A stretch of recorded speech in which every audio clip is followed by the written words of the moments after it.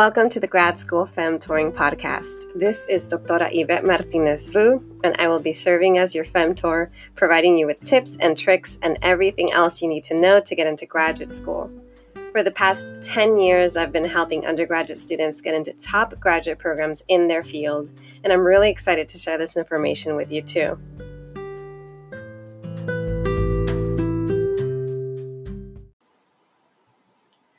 Hi everyone, happy Sunday. This Sunday is actually not as happy for me because I am doing a re-recording. Somehow I started recording, and usually what I do is I'll test the mic first and then hear it to make sure that the voice sounds okay, and then I start my recording. But this time I made the big mistake of just recording right then and there without testing the mic. I assumed this, I didn't change any of the settings, so I assumed everything was good. I did a full 30-minute recording, and then I went back to do the editing to publish this episode. And to my dread, I realized that things didn't quite sound the way that I wanted them to sound. Everything was super static, and you could hardly hear my voice. There was no way to edit that out. And so now, as a result, I am re-recording. And in fact, what I'm going to do is I'm going to tell you a little bit about what the episode is going to focus on today. And then I'm going to take a break in between just to make sure that my sound is fine. And then I'll keep going. All right. So today is an episode on thriving as a low-income, first-gen, or underrepresented student in grad school. This is similar to the conversation that I was having last week about self-care and stress management. Some of the conversation, it overlaps in some way. I'll try not to overlap too much. But I wanted to say that this topic is motivated by an event that I've co-organized for 2 years now. So 2 years ago, I decided I wanted to apply for a grant on campus. And this grant provides funding to units that want to provide some sort of resource to the larger UCSB community. And I decided I want to put on a series of events. I want them to be panels and workshops and mixers, all about thriving in grad school as a low-income first-gen student. And I wanted undergrads to meet grad students and grad students to provide advice to them. And so I applied for the grant. We got funded. Instead of putting on 4 events, we got funded to put on 2 events in one. And it was both a panel and a mixer. And we had 6 grad students in a panel, and then a mixer with about 10 to 12 tables, and 1 grad student per table, and undergrads, multiple undergrads per table. And the first year went well. We had about 80 people. And then this past year, our numbers nearly doubled, so even better. And it just goes to show you that people want to learn strategies to thrive in higher education as an undergrad and grad student. So that's why I wanted to talk more about this today. And what I'm going to do is I am going to be sharing some of the questions. These are discussion questions that we gave during the mixer. I'm going to be answering them myself for you. And if you want, I recommend that you take a notepad and a pen and write down these questions so that you can ask them to the academics, the femtors, mentors in your life, so that way you get more advice. So, like I said, I'm going to take a quick break. I'm going to test out my sound, and then I'll be back before you know it in a few seconds to get started on the questions. All right, I'll see you in a bit.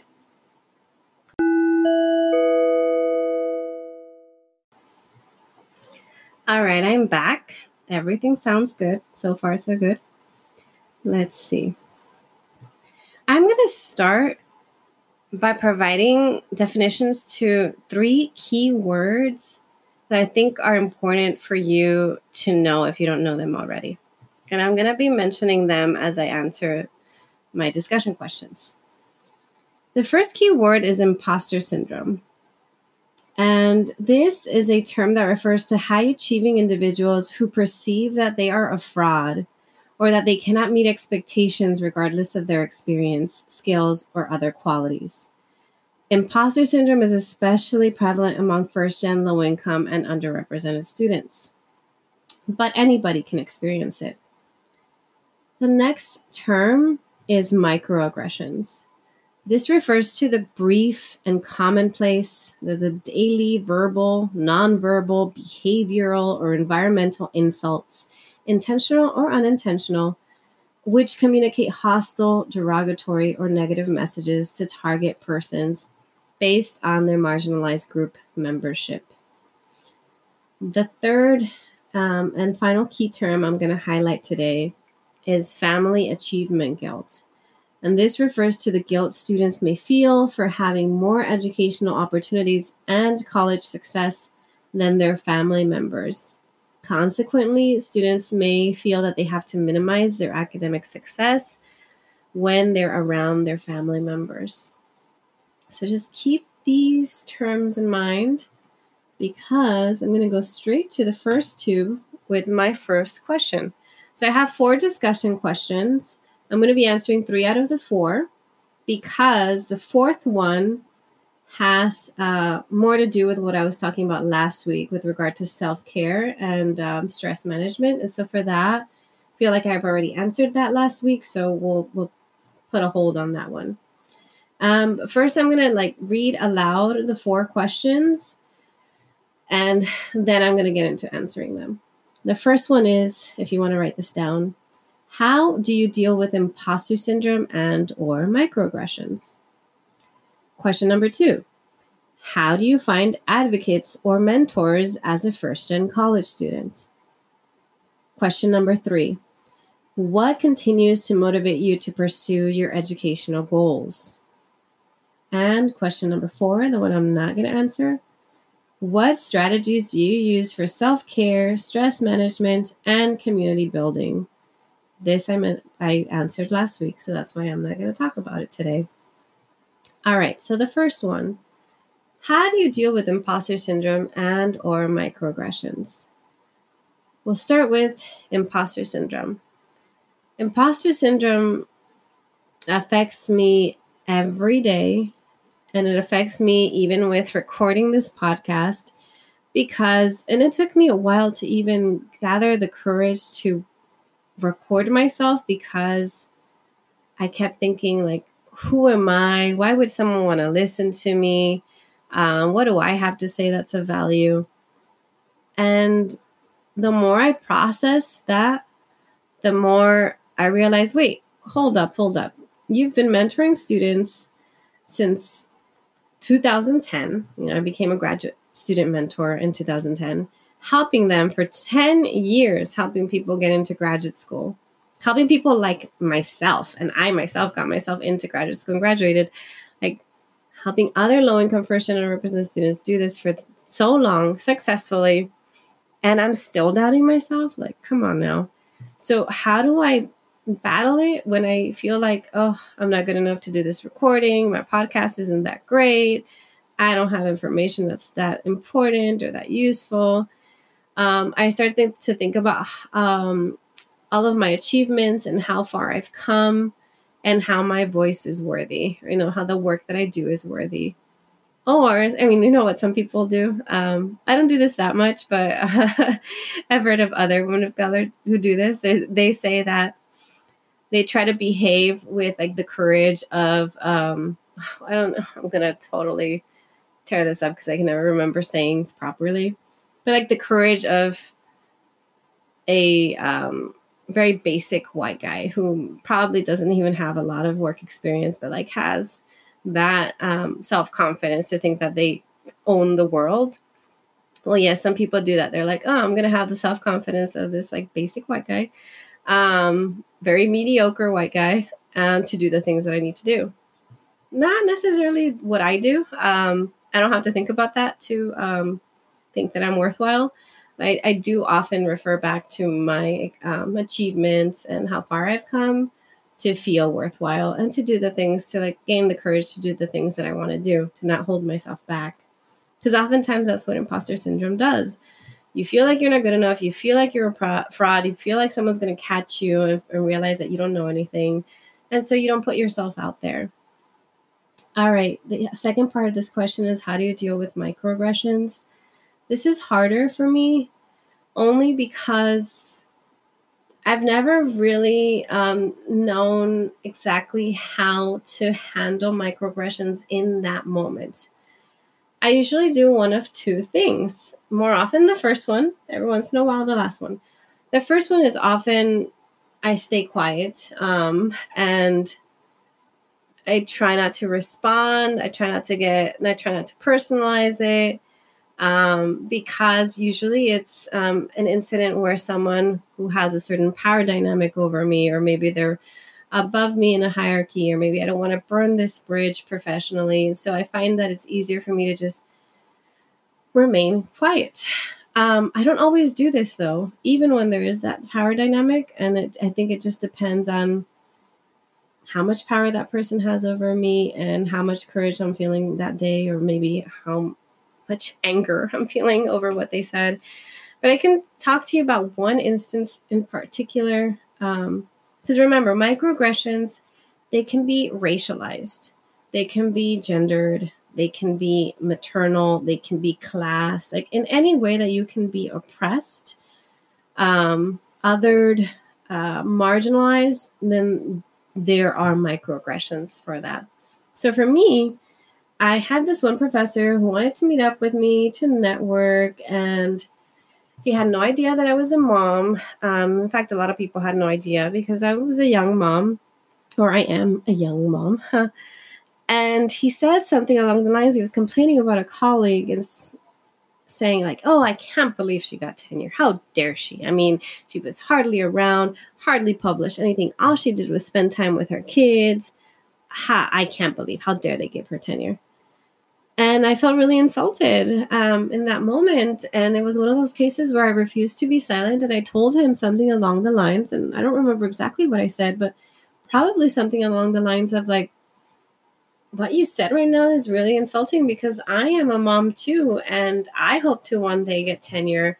And I plan to have more than one child. And I would only hope that the other people in my department, especially men, that they would support me and that they would congratulate me and celebrate me when I get tenure, and not, be talking about me in a condescending manner behind my back. I don't think I said those words verbatim, but I said something along those lines where I expressed how insulted I was. So, of course, right away, he was like, no, no, no, no, like, you are taking this wrong. Like, I'm very supportive of parenting students. And I cut the conversation short and the meeting ended. But again, this person was not on my committee. This person was not my advisor. This is just someone I wanted to network with, did not have as much power over me. So I felt more comfortable calling this person out. And then, of course, later that day, he emailed me with a long memo explaining how supportive he's been of parenting students. And that, he's very sorry if he offended me in any way. That was not his intent.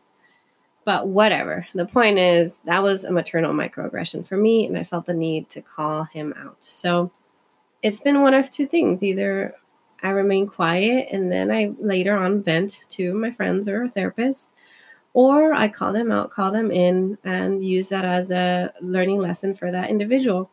It's up to you how much energy you have on that day or ever, what you decide to do. But definitely take care of yourself and find a coping mechanism, whether that's therapy, a friend, or making it a teachable moment in hopes that that person will change.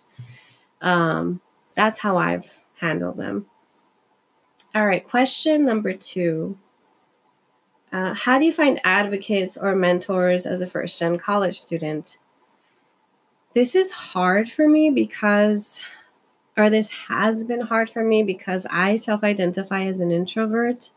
And when I was in undergrad, I didn't really go to office hours. I felt intimidated by my professors. They seemed so intelligent and so different from me. I mean, culturally and in so many different ways that I didn't reach out enough. And so for me to find advocates and mentors, over time, I found that my biggest advocates and mentors, femtors, have been the other women that I've surrounded myself with. So I've surrounded myself with just really fierce, powerful women of color, mothers of color that motivate me every day. I follow them on social media. I love their posts. They inspire me. And so for me, it's been like surrounding myself with people that I want to be like, with people that make me want to be better. And then also like referring to my friends and my community for referrals, for like, who are they working with? Who has mentored them? And that's what's helped me. And I must admit, like, I still continue to struggle with finding femtors. I'm more comfortable with like my group of peers. But among my group of peers, I've seen who they've worked with and who they've surrounded themselves with, and that's helped me to gain the courage to reach out. So definitely rely on your friends, on your community, to find advocates, because you can't do this on your own. All right. The next question is, what continues to motivate you to pursue your educational goals? And so for this, I'm going to go back to thinking about my undergrad and my grad school days to let you know, hopefully, what I can remember about what motivated me then.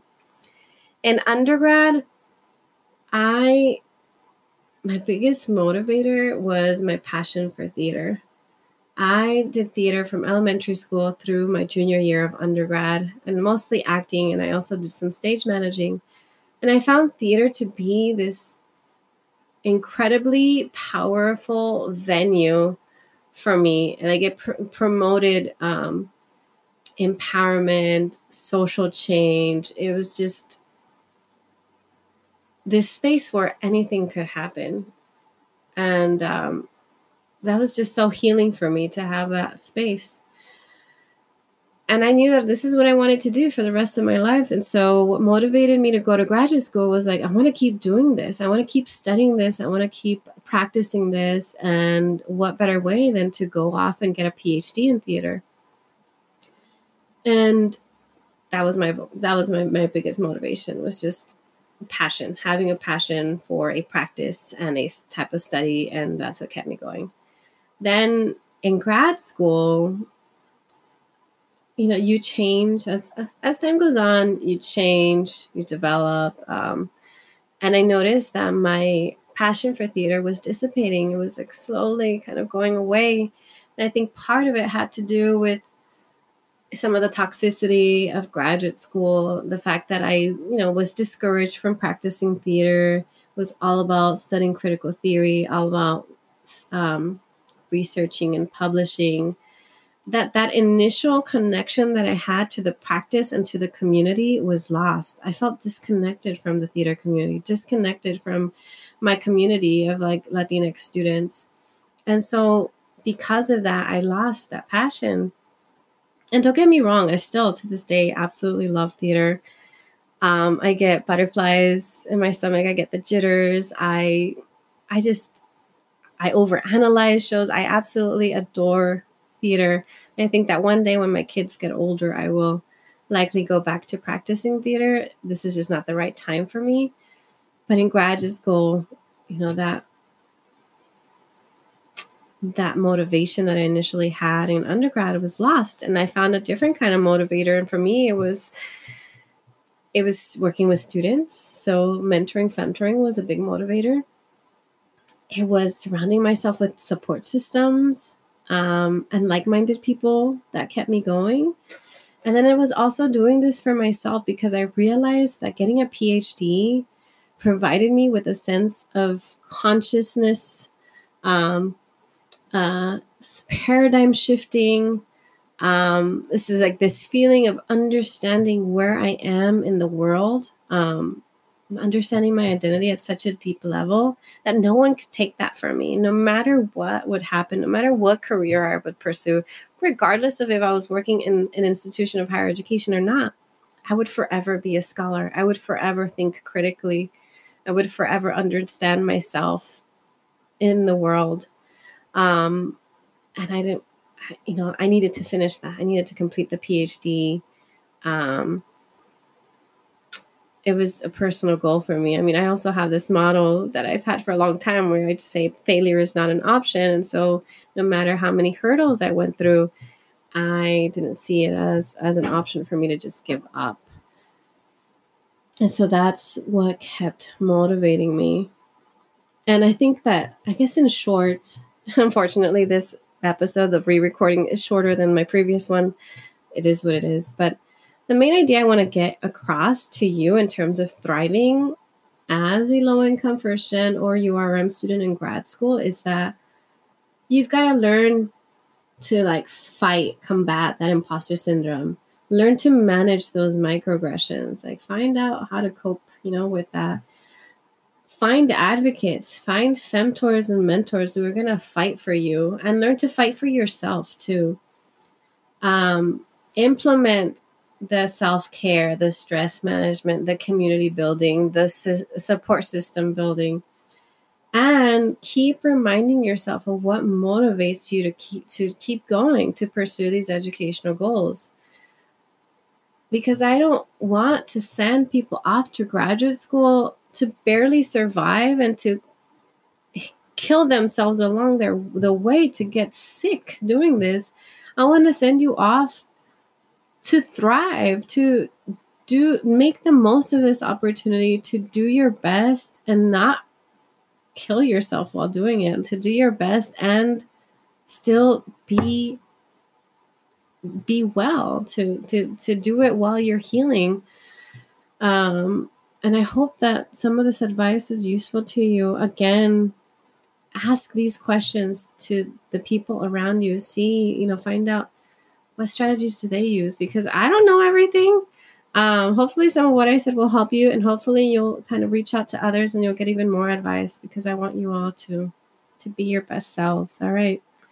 That is all I have for today. Thank you so much for listening with me. And if any of this resonated with you, shoot me an email. I'd love to hear from you. All right. Bye.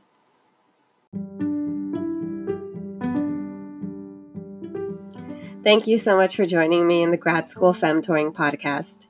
If you liked what you heard, please rate this podcast on iTunes, Spotify, or anywhere else where you tune in. You can also contact me with your questions and episode topics by sending me a voice message on Anchor, sending me a message via my website at YvetteMartinezVu.com, or emailing me at YvetteMTZ3@gmail.com. Until next time.